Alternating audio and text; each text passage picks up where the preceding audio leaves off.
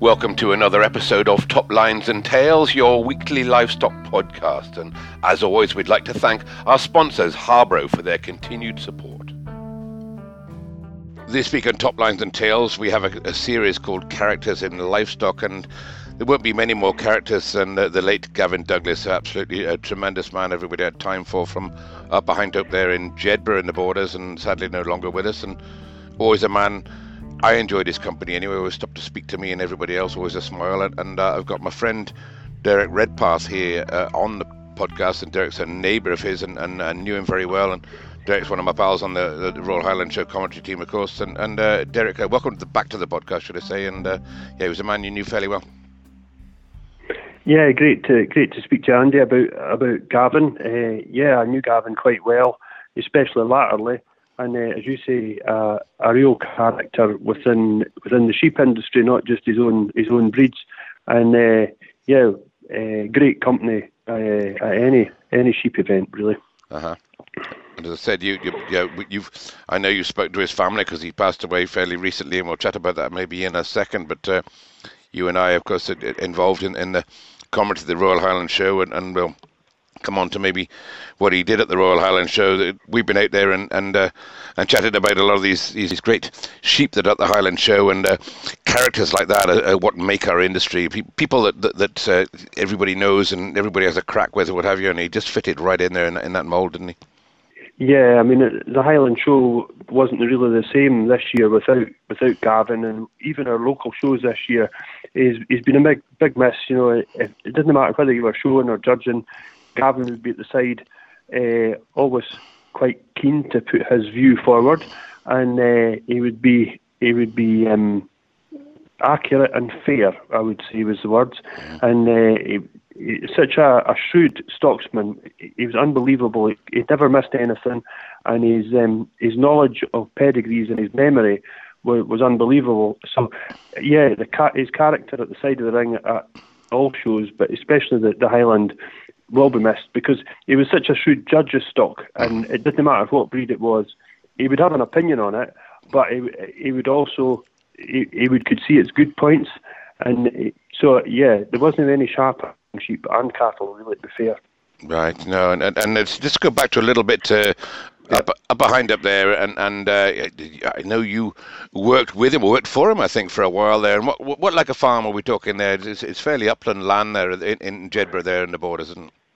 Yeah, up behind it it's a fantastic hill farm. It nestles in the Cheviot Hills, rises to just over 1,800 feet, I think. It's a proper traditional hill farm. It's been in the Douglas family for generations, at least 3 that I know of, and it's been synonymous with South Country Cheviot sheep and blackface for a long time. So it's a fantastic hill farm. It's a proper genuine hill farm on Roxbury Estates, and it's as I say, been synonymous with the best of stock, really.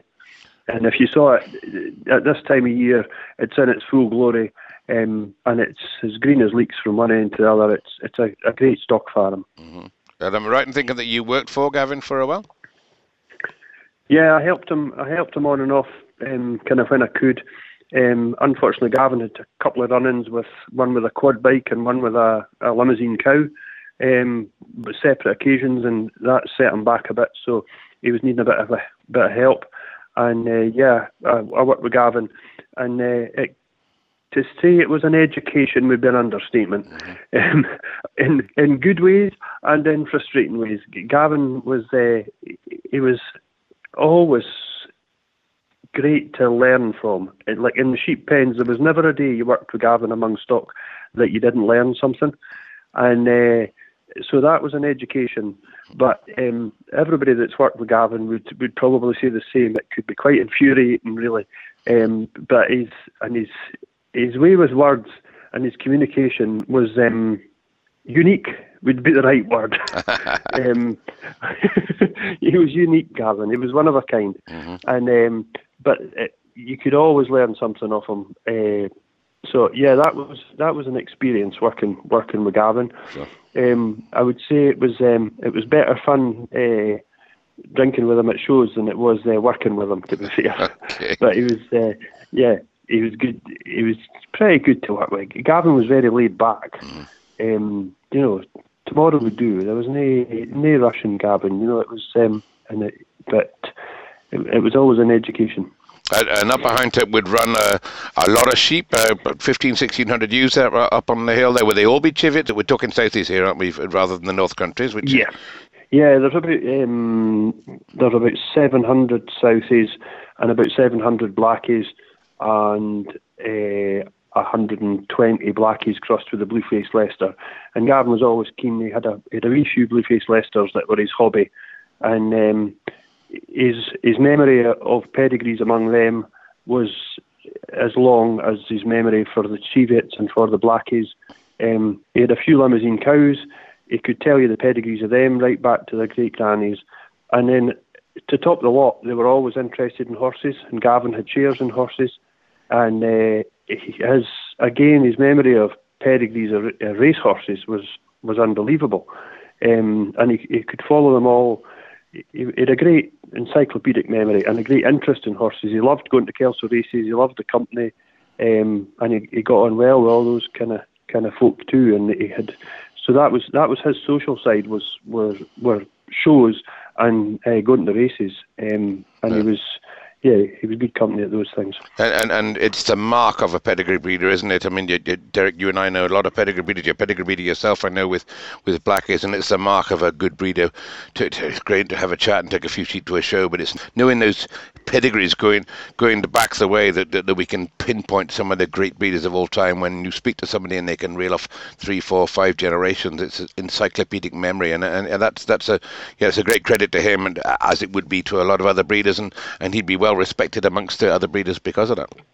Yeah, that's right. And it was only today I was speaking to Ken Headley, one of his great friends and old neighbours, and we were talking about Gavin and reminiscing about a night we were on the way back from a meeting, and Ken and Gavin were having a debate about this racehorse. I don't know anything about the racehorse, but they were having a debate about this racehorse, and Gavin said that there was no way this horse would win because it wasn't bred to win.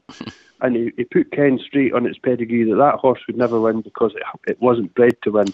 And that was the level of Gavin's memory. Yeah. It was ridiculous. Yeah. So it is, and as I said, the respect that comes with that. And we'll go back to, I mean, I know you're not schooled with the earlier days that Gavin did there, and thanks to his family there for filling in a little bit of this. But I mean, he's been showing, or Gavin would have been showing, as you said, the Douglas family had been there for 3 or 4 generations, but always would turn out at the Highland show and show their livestock and be in the top of the tree for not just recently, but for a long, long time. And he had some turnouts at the Highlands there and won his share. Yeah, that's right. And all the local shows too, in Kelso and Peebles and such like. And he had some great characters work for him, and it was team of efforts really. Andy, John Scott worked there for a long time, and that was, I think, when they had their greatest successes with the Blackies and winning at the Highland with smash hits. And John and Gavin, they were a kind of a team that kind of fed off each other. And John's daughter Lilias was telling me that although they worked together, even in the evenings when they were finished, they would be on the phone just to see what was happening tomorrow, and they would discuss for another hour and a half a pen of yow lambs that had been in the pens all day. So that's the kind of teams he's had in the past, and the success he's had in the past has been built on that. And that, as you say, is the mark of his ability as a pedigree breeder to breed these kind of sheep. And we saw that this year at the Highland in Camilla, the ewe that Gavin had selected himself for the show, Well, we'll go into that in a second, but we just dwell on that a little bit more, and yourself and a lot of other hill breeders as well. It is about the quality of the shepherd that you have, and it's not just about the quality of the shepherd that you have, but the right guy. It's about knowing people, I suppose, when you take a shepherd on, you take one on, and hey, they might last a season or none. But I mean, the quality hill farmers that do take a shepherd on like that, the shepherd is part of the flock, isn't it? And part of the ability of a pedigree breeder to have those shepherds in there, and as you said, to picking out the right shepherds. And I know he's got a good shepherd in there just now as well. And it's the whole thing. It's a family, isn't it? But the shepherd is your best tractor. It's everything that you've got there when you're running a big farm and a big flock. That's right, and I think going back another almost a generation, there was the tup they sold last year for 14,000. Gavin sold was named after a shepherd that had been at Upper Hindup. They called him the Dugger, okay. And Doug was the herd at Upper Hindup for a number of years. I think when Gavin's father was still there, but I'm not entirely sure about that. But they were, so that's the kind of attachment you get with the folk that work with the stock. Yep. It is, and as I said, it's a balance between those, isn't it? Let's talk a little bit about the Southies. And you're not a Southie breeder yourself. I know you're a Blackie breeder there, Derek. But let's talk about the Southies. I know there's sales coming up recently, but I mean, there's a Southie versus a Northie, if you like. And the Southie hails from your part of the world, from that borders area, doesn't it? Yeah, that's right. They're born and bred, I suppose you could say, in the Cheviot Hills here in the south of Scotland, and they're slightly different from the Lairgay. There is a bit of cross breeding going on at the minute, but the Southie's a thicker, shorter legged kind of sheep, a bit wider, and just has a shorter ear and a wee bit more character, but does a different job. And they're quite widespread. And unfortunately, when Foot and Mouth came in, the Southie had a really hard time, so that concentrated the gene pool a bit. So all credit to the Southie breeders. They've done well to keep that breed going, and they're a smashing hill breed in this part of the world, and right along the south of Scotland, Dumfries and Galloway, and indeed further west. So they're a part of the nice mixture of hill breeds that we have. Certainly a part of the fabric, you're right, and there is. I've had a podcast on here about the Cheviots going back a while, and podcast number 69 is when anybody wants to learn a little bit more about the Cheviots, the South Country Cheviots, the North Country Cheviots, and the variations of all those as well. I mean, they've been up there in those hills for a long time, and the Cheviot still holds its own. I know you're a Blackie breeder, and the Blackies have been up there on the hills for forever, and they've dominated the Scottish hills from where you are on the borders right up to the very north. But the Cheviot is starting to hold its own now, isn't it? Maybe you probably say no. I know you're on the Blackie Council there, so you'd probably say no. But the Cheviot's starting to take a bit of ground off the Blackies. Am I right there, Derek? Yeah, they are, Andy. I think that I might get a lot of stick, but for praising the Cheviots, but they've improved a lot, both the Southies and the Northies, over the last 10 years. I think they've improved immeasurably, and their sales are coming up. The Southie sales at Lockerbie, the first Monday in October, and second Monday in October, and the North Country Cheviot Lairgays are tomorrow at Lockerbie. And they're getting slightly more numerous. I think the way the environmental lobbies and such like, and the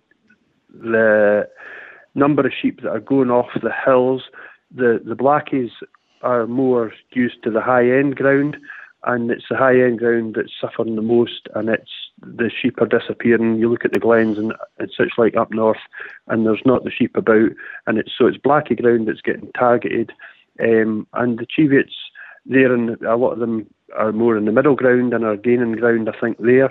But it's horses for courses. I think there's sheep in every breed for every job. Mm-hmm. And I think Gavin's Southies that he was passionate about, they've gained a bit as well, and gained in popularity. They're very popular in Wales for crossing over the Welsh mountains and such like, and that's gained them a bit of popularity too. So there's there's always something for everybody. You're dead right, and to go back to Gavin, of course, we're talking about on this podcast, and great man that he was, but the Southleys, there's still a lot of good Southleys there at Hindhope, and I think the family is still involved, and a great stockman, great shepherd there, should I say. Callum Caskey's been involved in that, and carrying on the sheep, and we'll see them out, as you said, at the Lockerbie sale within a few days after this podcast, and there'll be a top run of stock and a top run of shearlings and Gimmers later on as well, there's he's still at the top of the tree there behind it for a long time now. You know, Gavin just passed away there in April, and the Southies, quite a lot of them sell them as 2 shears. Gavin's always sold them as 2 shears. He believed that they need time to mature. They're a slower maturing breed, the South Country Cheviot, so they take a bit of time to come. And I actually saw his Lockerbie Tups yesterday, and they're looking tremendous. They're a great packet of 2 shears, great power and style about them. So the breeding's there, and Callum, luckily Callum's been a friend of mine for a long time that works there now, and he's keeping the thing going with Fraser, Gavin's son. So hopefully they can keep it going and get things sorted out, and that would be Gavin's greatest legacy, I think, if they could keep selling South Country Cheviots. Sure, and a legacy, and to a man, as I mentioned earlier on, a man that would stop and speak and stop and have a smile for everybody and have a chat to everybody. I mean, I don't know much about Southleys yet, but I would have a chat to Gavin, and he would just take the time, as he said, to look at all the other sheep, the other exhibitors, and it wouldn't be one-eyed on one breed, and as you said earlier on, would judge into breeds as well and get involved would have an eye that a lot of us would die for, really, to see an animal in the ring and know which ones are right. That's right, and it was last night I was speaking to Callum. He was on the way home from Bilth, from the Tup sale at Bilth-Wells, and I was asking him about other breeds, and Callum, he hadn't heard what the other breeds, and so I was pulling his leg and saying, well, Gavin would have known, and Gavin would have he'd have known its father and known its son, and probably its ear tag numbers as well. So that was the kind of memory Gavin had for when he was at the side of a ring for all the breeds, and you could discuss. We often discuss shows, around the kitchen table at Hindhope when we're having our lunch or whatever, and you could put them all in their place back and forward for weeks. So yeah, and it's something, as I said, we all aspire to. And let's go to, you mentioned the Highland Show earlier on, and I know this year, and Gavin died quite suddenly, but he chose the show team for this year's Highland Show, and obviously the breeding's still at the fore there, and he chose the show team there, and they went forward and pretty much cleaned up in the Southie classes there, and of course went on to win the fantastic coveted trophy of the Supreme Interbreed at the Royal Highland Show. I mean, what a credit to the man that was. Yeah, it was a fitting tribute, I think. I mean, I was commentating on the Southies, and I have to admit I found it really quite emotional.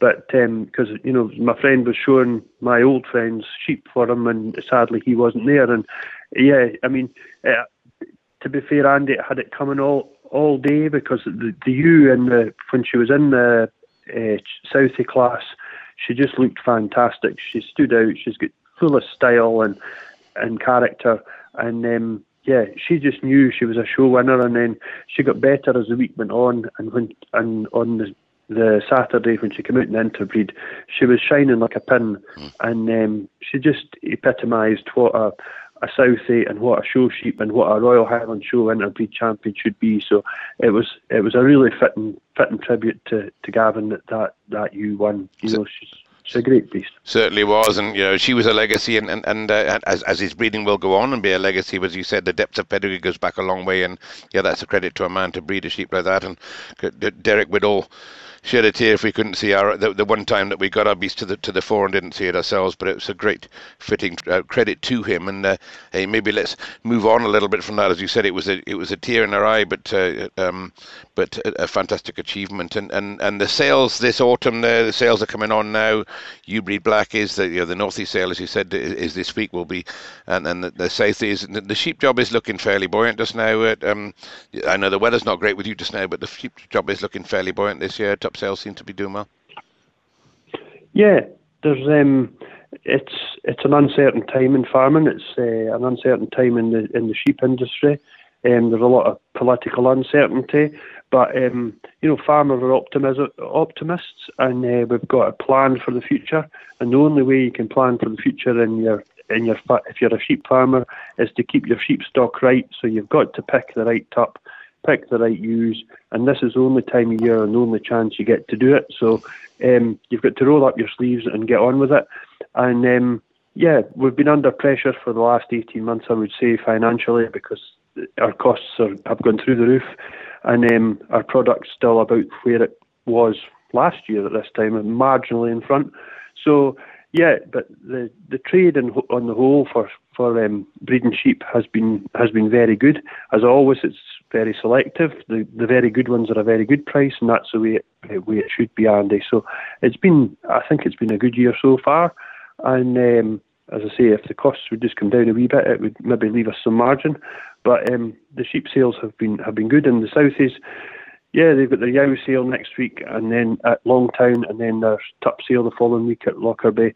The Blackies, we're just gearing up. We've had the yow lamb sales. We're moving on to Gimmers and ewes next week, and then the first ballot was drawn today for the tup sales. So tup fever will be striking shortly, and it all goes on round and round. It certainly does, and as you well know, sometimes you can sell a tup for enough money to very near buy a farm these days, but I wouldn't say a big divide, but it seems to be more of the averages are rising, and it's not just taken on by one or a couple of high-flying sheep there. The averages of the tups are rising, and people realise they've got to pay a bit more for their tups because that's where you get the profit. Isn't the tups half your flock, or it's certainly a good part of it anyway. And but we need to see an increase in the price of lamb. Derek, let's go down a little different route with that. Yeah, I think the farm gate price of lamb, especially the prime lamb, it has definitely been in front of last year, this year, but it's not quite where it needs to be, and we need more for our farm gate price to make the job a bit more sustainable. Sustainable is the kind of buzzword at the minute. You need that margin to make it sustainable.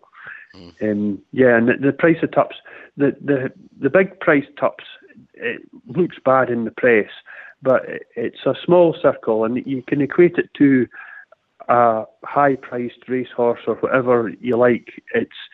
It's a small circle, and it's the pedigree that's being bought. And the general public possibly think that everybody's getting 150,000 for their tups, but we're not. And it's only one or two, and it generally tends to be good round in a small circle.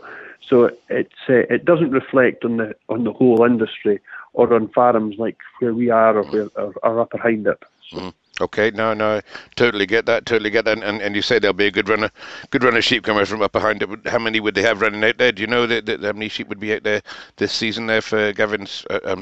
Sadly, his last crop of sheep from there. I think he's got 12 two-shears for Lockerbie, I think. Wishing the best of luck with that anyway, and as I said, that your sheep sales going on, and it's great to pay a tribute to the man. And I will change the subject a little bit. I'm talking to you just tonight from the Côte d'Azur down in South France at the moment, and we'll move on to a different subject there, because I bumped into a nephew of yours the other night. There was Cammy Redpath, and he's a nephew of yours, and playing in the Scottish rugby team there. We'll have a quick chat about that. Yeah, he's my cousin's lad. He's flying the flag for the Redpath. So yeah, we're super proud of Cam. He's doing well. He was playing the other night, and he had a good game. So hopefully he gets me a bit more time, and we look forward to him playing next week, and hopefully we'll get a better result. Would Gavin have been a rugby man down there in Jedburgh? He was. Gavin played. That was why he went about like a buckled wheel, because he had his fair share of rugby injuries when he was younger, and we paid homage to his memory, and his memory of rugby players and such like was every bit as good as his memory of livestock. So yeah, he was a keen rugby man. Mm-hmm. Yep. Okay, well he'd enjoyed the way Scotland are playing just now, and hey, we've got by the time this goes out, they might still have a little bit to cling on to, but Scotland has a little bit uphill. You're right, Andy. A little bit of an uphill struggle there, but no. Well, tremendous as I said, to chat about Gavin and a great man, and thanks to his family for letting us chat about him, and thank you for letting us talk about that, and best of luck with him and the sales. Derek, best of luck with you with the sales as well, just coming on, and of course, best of luck to the Scotland rugby team. Yeah, thanks, Andy. It's been a pleasure, and it's nice to have a chat about Gavin, and I'm sure his wife Jane and Fraser will be tickled pink that we've done him justice, and I think we could possibly have talked for a fortnight about him. And there are loads of stories. There's plenty of folk have got loads of stories about Gavin. I'm sure we could come up with a few more. Mm-hmm. But it's nice to talk to him, and our thoughts are with them, and they're doing well. And as we've said, hopefully the farm will keep going in the Douglas name and pay tribute to Gavin. Oh, brilliant. As I said, this series is called Characters in Livestock, and he very much was one of those, and he was a man I had a lot of time for, and I think a lot of people listening to this the same would enjoy his company, and a man that's sadly missed, and it's just nice to pay him that wee tribute. Yeah, a character, that would sum him up perfectly. I think he was certainly a character. Derek, thank you very much for your time. Now I know it's a busy time of year too, as well, with top sales and new sales and everything else going on. Always in the autumn on the hill farms, and appreciate all you do for the hill industry as well, because I know you're involved in the Blackies too, and you do your share involved in the sheep industry, and there's not enough time for everything. So I appreciate you taking your time to talk to me. That's no problem, Andy. It's always a pleasure. I'm sure the next time we have a chat, it might be over a pint, but it's always a pleasure. And we've got to do our bit for the sheep, especially hill sheep industry. We're all under pressure, but it's good to keep it going, and it's good to talk. Good. And can I sell you a Ryland tup yet or not? Have we not got there yet? No, I think you might be struggling, sorry. Great to speak to you, Derek. All the very best, my friend, from the south of France. Brilliant. Thanks, Andy. Okay, cheers.